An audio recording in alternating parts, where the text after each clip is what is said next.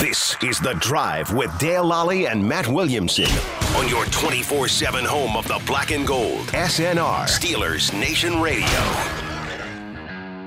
Welcome back. I am Dale Lally here with Matt Williamson. And Matt, in the last couple days here, the Steelers have begun their second wave of interviews for general manager candidates. They've targeted the three of the guys that they're bringing back, and we don't know if any other ones. This, obviously, a lot of this comes from the agents. Right. Makes sense.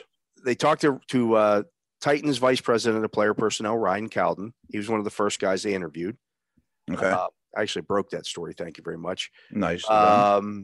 Buccaneers Vice President of Player Personnel, John Spytek, should work with the Patriots. And former Steelers Pro Scouting Director and Bills General Manager Doug Whaley is the third guy that they're going to talk to.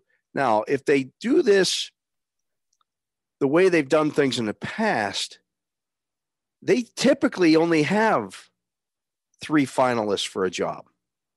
Right, like the Tomlin hire, and usually narrow it down to 3, huh? Yeah, and the Cowher hire is the same way. Like this is what makes it so interesting is that the Steelers don't typically. It's been 22 years since Kevin Colbert was hired. Mm-hmm. I don't remember. I'll be honest with you. I don't recall that search a whole lot about that. I don't either at the time. I just remember Donahoe kind of lost the power struggle with Cowher, and they got what was. I mean, no offense to Kevin, was basically a relative unknown. I mean, I remember they got hired, and I wasn't close to the team then, but it was. He's from around here. He's from the Lions. People talk highly of him. That's all I know about the guy. I mean, and obviously he far exceeded those, qualifications. But it's kind of like the Ben Roethlisberger replacement search is, what's their MO when they go looking for a GM? I don't know. I mean, not to mention, ownership is the same family, but it's a different man in charge. We don't know what their process is. Yeah, I mean, the whole thing is different. I do know that Mike Tomlin is going to sit in on these second round of interviews because he didn't do that in the first wave. And I know people are, Tomlin's going to have to, he'll rubber stamp this, whoever the GM is. Well, yeah, that's how this works. In fact, I talked to Bill Cowher about a week and a half ago, maybe 2 weeks ago now, about the search when Colbert was hired. Mm-hmm. And guess what, folks? Bill Cowher sat in on those interviews.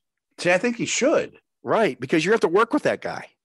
See, it's not like we just hired this young up-and-coming coach that we're excited about. If it was Tomlin's rookie year as the head coach, I don't know, or Cowher's or Knowles or whatever, or Belichick's or anyone, that they should have much of a say, But if you've been there and done it and understand the league, and you're on the competition committee, Tomlin's highly, highly respected around the league and is one of the premier coaches of his generation. I think it'd be crazy not to get his input. That doesn't mean that he's going to have the final say. He absolutely won't. But you want those two to get along, and you would love your head coach to put his stamp of approval on them, or even rank them. Here's 5 names, coach. Yeah, who's your favorite? Yeah, which guy did you like the best? Yeah, and we'll see where it matches up at. Yeah, or any of them a flat out no for you. And if I was, the owner, I would probably eliminate that guy unless I was totally in love with him. Boy, I just don't see our personalities getting along. Okay, cool. Thanks for your input. We probably won't go that direction. Who are your favorite 2? I like Johnny and Freddie. Okay, great. Thanks. but honestly, I know for a fact Donahoe sat in on Cowher's hiring the interviews. That's right. That's what the Steelers do. That's smart because those guys are going to have to work together. Right. And when I talked to Cowher about that, he said, look, I met him during the process. I knew he had a background in Western Pennsylvania and he went to high school there. We knew a lot about him and his time in Detroit with Ronnie Hughes. And then after we went through the process, Mr. Rooney made the decision. It just seemed like a really natural fit. We hit it off from the beginning. It's still going to be Art Rooney's decision with input from the head coach. If I retired tomorrow, wouldn't you want some input of who your next host would be? Yeah. Hey, Dale, here's who you're going to work with. Really? I don't know that guy. I don't know the guy and I don't like anything about him. Or, oh, that sounds cool. Or here's 3 names. Who do you like best? Okay, that works. It only makes sense to me. I mean, they have to work hand in hand and do different jobs. Quick question for you. I know Tomlin has a lot of power now, and we only need to have Labs on to tell us how the power structure in the league works. Like no one's walking down to the end of the office and be like, yeah, I just fired this coach. What do you think about that? Right. To the owner, the owner's going to be the final decision maker forever and ever. But my hunch is Tomlin will have more power than the new GM, whoever that is. No. Okay. Just because that's not the way they do it. That's not the way they do it. They're going to trust whoever they hire. Power is a weird word. It's a weird word because he has more. He might have a little more pull with Art Rooney. Sure, because he's been there and done it. But the way that their power structure works, everybody answers to Art Rooney. If people are getting including caught up, the ticket people and the people that perform. He has a title team. He's team president, and that means a lot in this organization. In other organizations, it doesn't mean anything. Right. The business people, the football people, the groundskeepers, they all answer to the same office. Yes, it's a pyramid, and there's one head at the top. The next 2 guys down from that top, if there's 2 or 3 or whatever it may be, but the 2 of the guys who are on that next tier down are the head coach and the GM. They don't report to anybody in between. There's no buffer, as Michael Corleone used to say. Right. Right. What people need to understand about this, they're getting too caught up in the term general manager and thinking about this. Right. Thinking about this as if it's the same. It has the same meaning as it does in the 31 other organizations. It does not. They could call it whatever you want. What it really is still director of football operations. And what that means is that he runs the scouting department. Yes. This isn't necessarily relevant, but when I was director of football operations at Akron or Chris LaSala at Pitt, not to minimize those jobs at all. Basically what that was at the college level was you handle everything that's not on the field.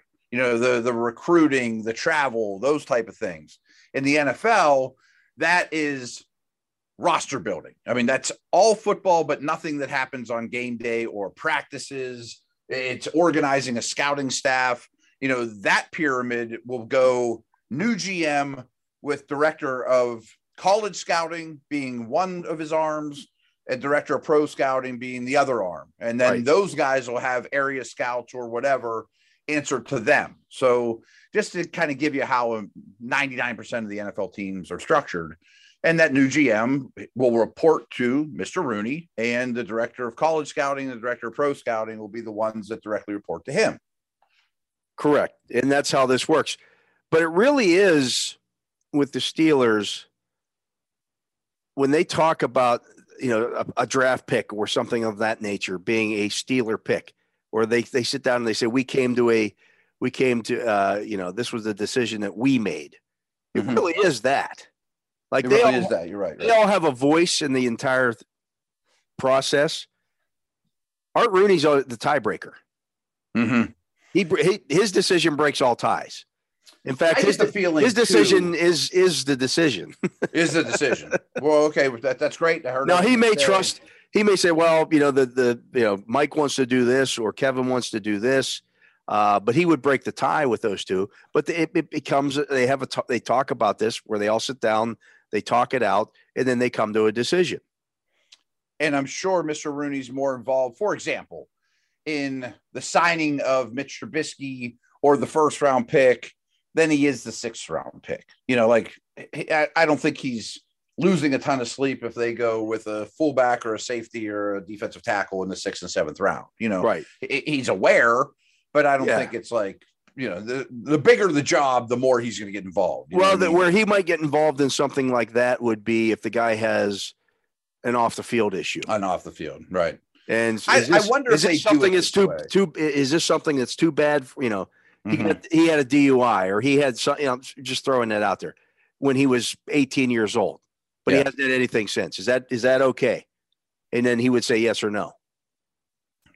My hunch educated, and kind of been down that road a little bit, I would think that Kevin or whomever has a long meeting with Mr. Rooney a week, 2 weeks, 4 weeks, whatever, before the draft and said, here's all our red flag guys.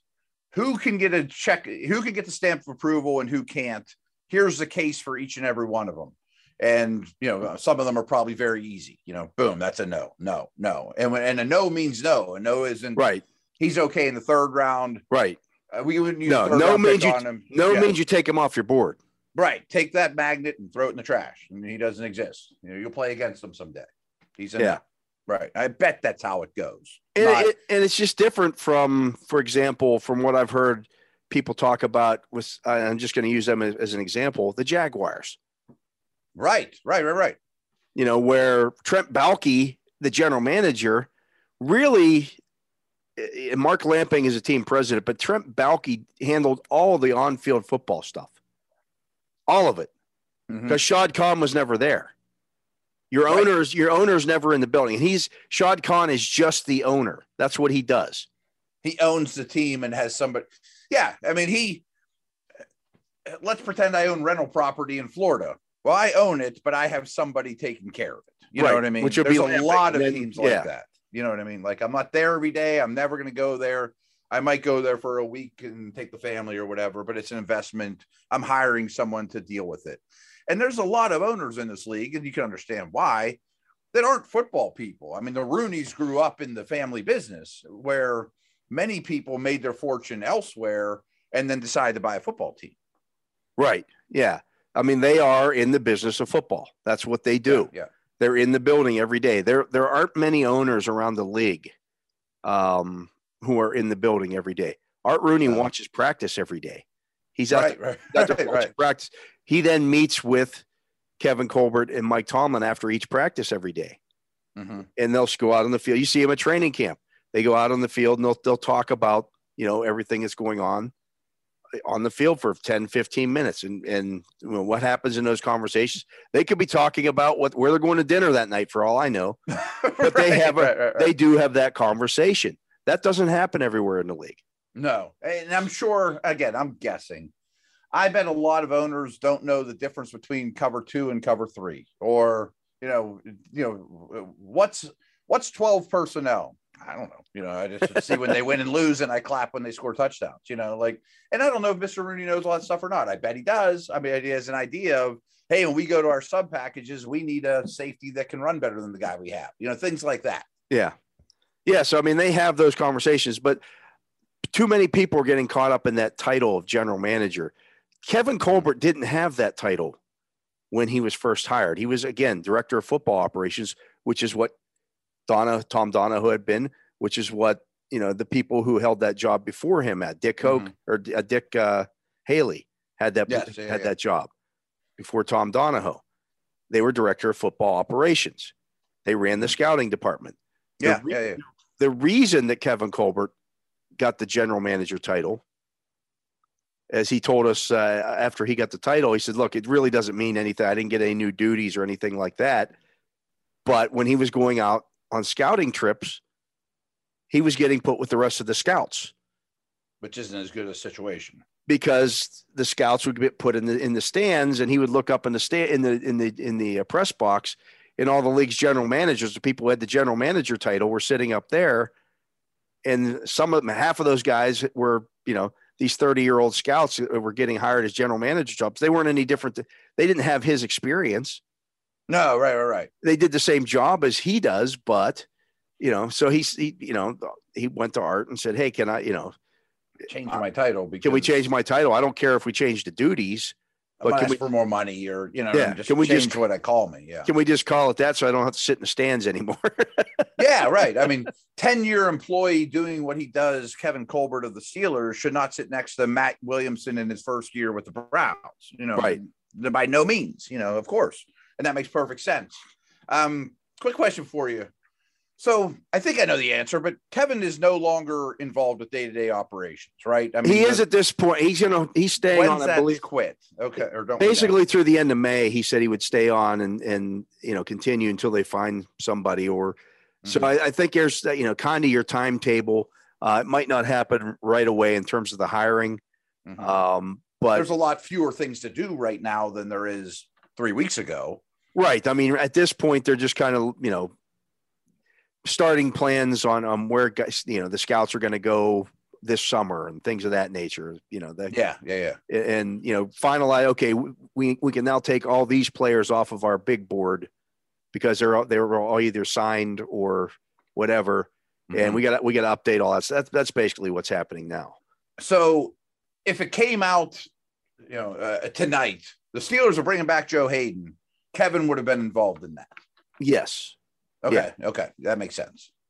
So maybe that's what they're doing now is this hole in our roster. I don't love, Yeah. I mean, you're going to talk about, hey, what didn't we get done in the draft? Mm-hmm. And then you take care of that stuff. But that to me is why, the way that the Steelers do things when people talk about, well, why are they keeping Kevin Colbert on through the draft? And they should bring in the new guy now. Well, it's a Steeler draft. It's not necessarily a Kevin Colbert draft. Yes, he gathers the information and his staff does that. But it's a Steeler pick. Yes. And they always say that. I mean, whether it's coach or Kevin or ownership or position coach, who's ever at the podium draft day after the pick, it's always we. It's always we. It's not like, well, I really like this guy. It's always we, The other question I had for you is those 3 names you mentioned to start the segment of GM candidates. You don't think it's whittled down to those 3, do you? I mean, we don't know the final. That's 3, what we don't know. And we don't know. The timing's interesting, though. Yeah, the timing is interesting that the 3 came out within a few days of each other. All post-draft. All post-draft. And I knew they were going to start the second round of interviews here. They interviewed 16 guys for that job. Yeah. The first time through. So I could see paring that down to 5 or 6 and going from there. That makes sense. But we've heard the names like Louis Riddick. I mean, I mentioned him because that's a name most people would know, as opposed to the names you mentioned before. That's the one I keep getting. Everybody's they need to hire Louis Riddick. They have to hire Louis. Why? Because you saw him on TV. Because you saw him on TV and he went to Pitt, so he'd be a fine choice. I wouldn't. Frankly, any team that hires a GM 9 out of 10 times, I feel very underqualified to talk about. Let alone. Right. No offense, folks, but the people that are even less close to the situation, it's really hard to tell. It's just like the Colbert thing. Like when they hired Colbert, if the exact same Colbert clone got hired tomorrow, I wouldn't have much of a comment on it. I'd be like, oh, he comes from the Lions and, they talk highly of him. He's a local dude. Great. And we'll see what he does. Let's see how he handles things starting with his opening press conference, go from there. It's hard to comment on. It really is. I mean, you can look at what their teams did in the past, but again, we don't know what the conversations were in those draft rooms, right? When those teams made, did the GM make the pick, or was it some kind of? I'm not involved with the other 31 teams. I just know how the Steelers do things. Yeah, like I'm sitting here thinking, let's say they hire, and many teams have done this. Houston, for example, hire a big dog out of the Patriots organization. Well, you'd immediately think, well, they're going to handle things much as the way Bill did, and they're going to have smaller draft boards and they're going to look for specific things. They might value corners more than they do pass rushers. But only one guy made a decision in that room, and it was Belichick. The new guy might be like, yeah, I learned a lot from Bill, but in my new stint, I'm going to do something totally different because my say we'd have made a lot of different picks. Right. Just because they came from a stable organization, or if someone steals someone from the Steelers, you think you have a guideline of how they're going to build the team, but you don't know it. Well, you never had the opportunity to do it. I did talk to Whaley about that a couple of weeks ago, and I asked her. I said, did you do a lot of the same stuff that Colbert did? He said, I copied about 80% of what Kevin did, but the other stuff I have my own twist on. That's only natural. That's what anybody's going to do. Works, right. You're going to do a lot of the stuff that you worked under Kevin Colbert for 10 years. Of course, you're going to pick up a lot of the same traits and things. And you work in that organization, you saw how successful it could be. I mean, Whaley was there from 2000 Actually, he started in '99. His first year was under Colbert or under Donahoe, but then he was there till 2010. Yeah. So, they had quite a bit of success in that decade. Why wouldn't you copy that? Yeah. And like going back to the Patriots, I mean, Matt Patricia and numerous others tried to be Bill. Well, that doesn't fly. You still have to can't be do yourself. things exactly like he did. Right. You're on him. You can. Right. You can't be like, boy, what would Bill do in this decision? Oh, I'm going to do that. That doesn't fly. But I'm sure things that, Doug Whaley was probably referring to were, boy, the Steelers have a great scouting system. A 6.0 grade means this. A 7.0 grade means this. We're going to have these type of people cross-check this player. I want the tight end coach to watch the top 10 tight ends and that area scout and somebody else. I'm going to use the same process because it works really well and somebody built this thing. Let's continue using it. I mean, that's the kind of stuff I think people are talking about. Not like, boy, would Kevin take this guard or would he take this defensive tackle? I bet he'd take the defensive tackle. I should do that. No, then you're setting yourself up for success, for failure. Right. Absolutely. But it's all going to be very interesting. Yeah. I will say this. The guy who has always held that job, going back to Dick Haley in the 70s, has been a Pittsburgh guy. You go from Haley to Donahoe to Colbert. Doubt that's a coincidence. I doubt that is a coincidence. And I do know that of the three current finalists, the three guys they're bringing back for second interviews, Whaley's the only one that has that. Okay. Upper St. Clair guy. Yeah. Yep. He's actually a year older than me from St. Clair, where I live now. Yeah. So, whether that's a determining factor or not, I don't know. But I think it gets considered. I don't think they would take a lesser candidate just because it could be a tiebreaker. It could be a tiebreaker. Right. Yeah. It could be a tiebreaker. And it's not just because I think there's value in understanding what the Steelers mean to this community. And that's a part of it. And that's something that Cowher told me. Like, look, Kevin and I both were they were of a similar age. Mm-hmm. They both were in Pittsburgh in the 70s, growing up, going to high school in this Pittsburgh in the 70s. You knew exactly what the Steelers meant to the community. Sure. You didn't have to guess. Like, I mean, there may be some candidate from Tucson that's tremendous, that is better than everybody else, but he may come here and be like, whoa, this is different than what I'm used to. Right. Yeah. You know what I mean? Interesting. But it'll all play out and we'll see how it works out. Interesting. We'll keep you updated on that. There's no timetable on the news, or there's certainly no deadline. There really isn't. Right? I mean, I think you'd like to have it done with, maybe by the end of May, early June, sometime in that range. Mm-hmm. If you get that done around mini camp time, great.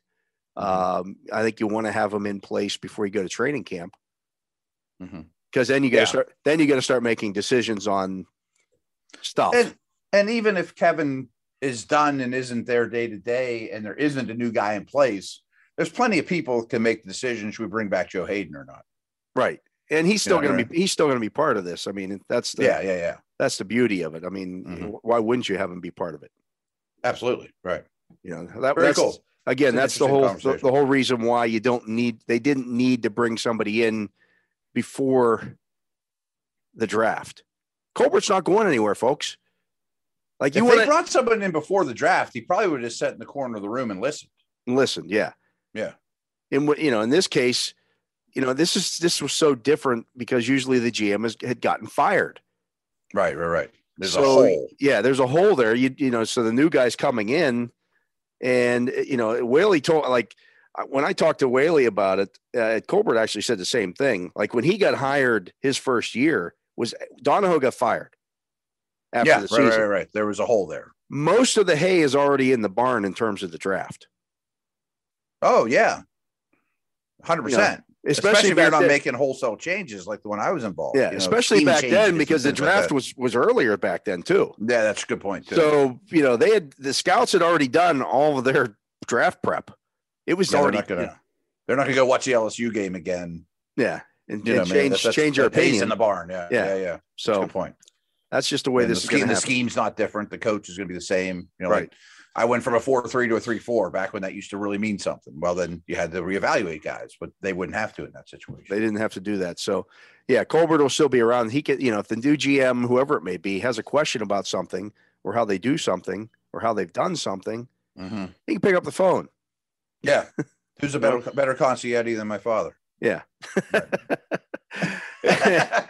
Anyways, that's going to do it for today's show. We'll keep you updated on all that stuff. We appreciate you listening. He is Matt Williamson. I am Dale Lally, and we thank you for listening to this edition of The Drive on Steelers Nation Radio.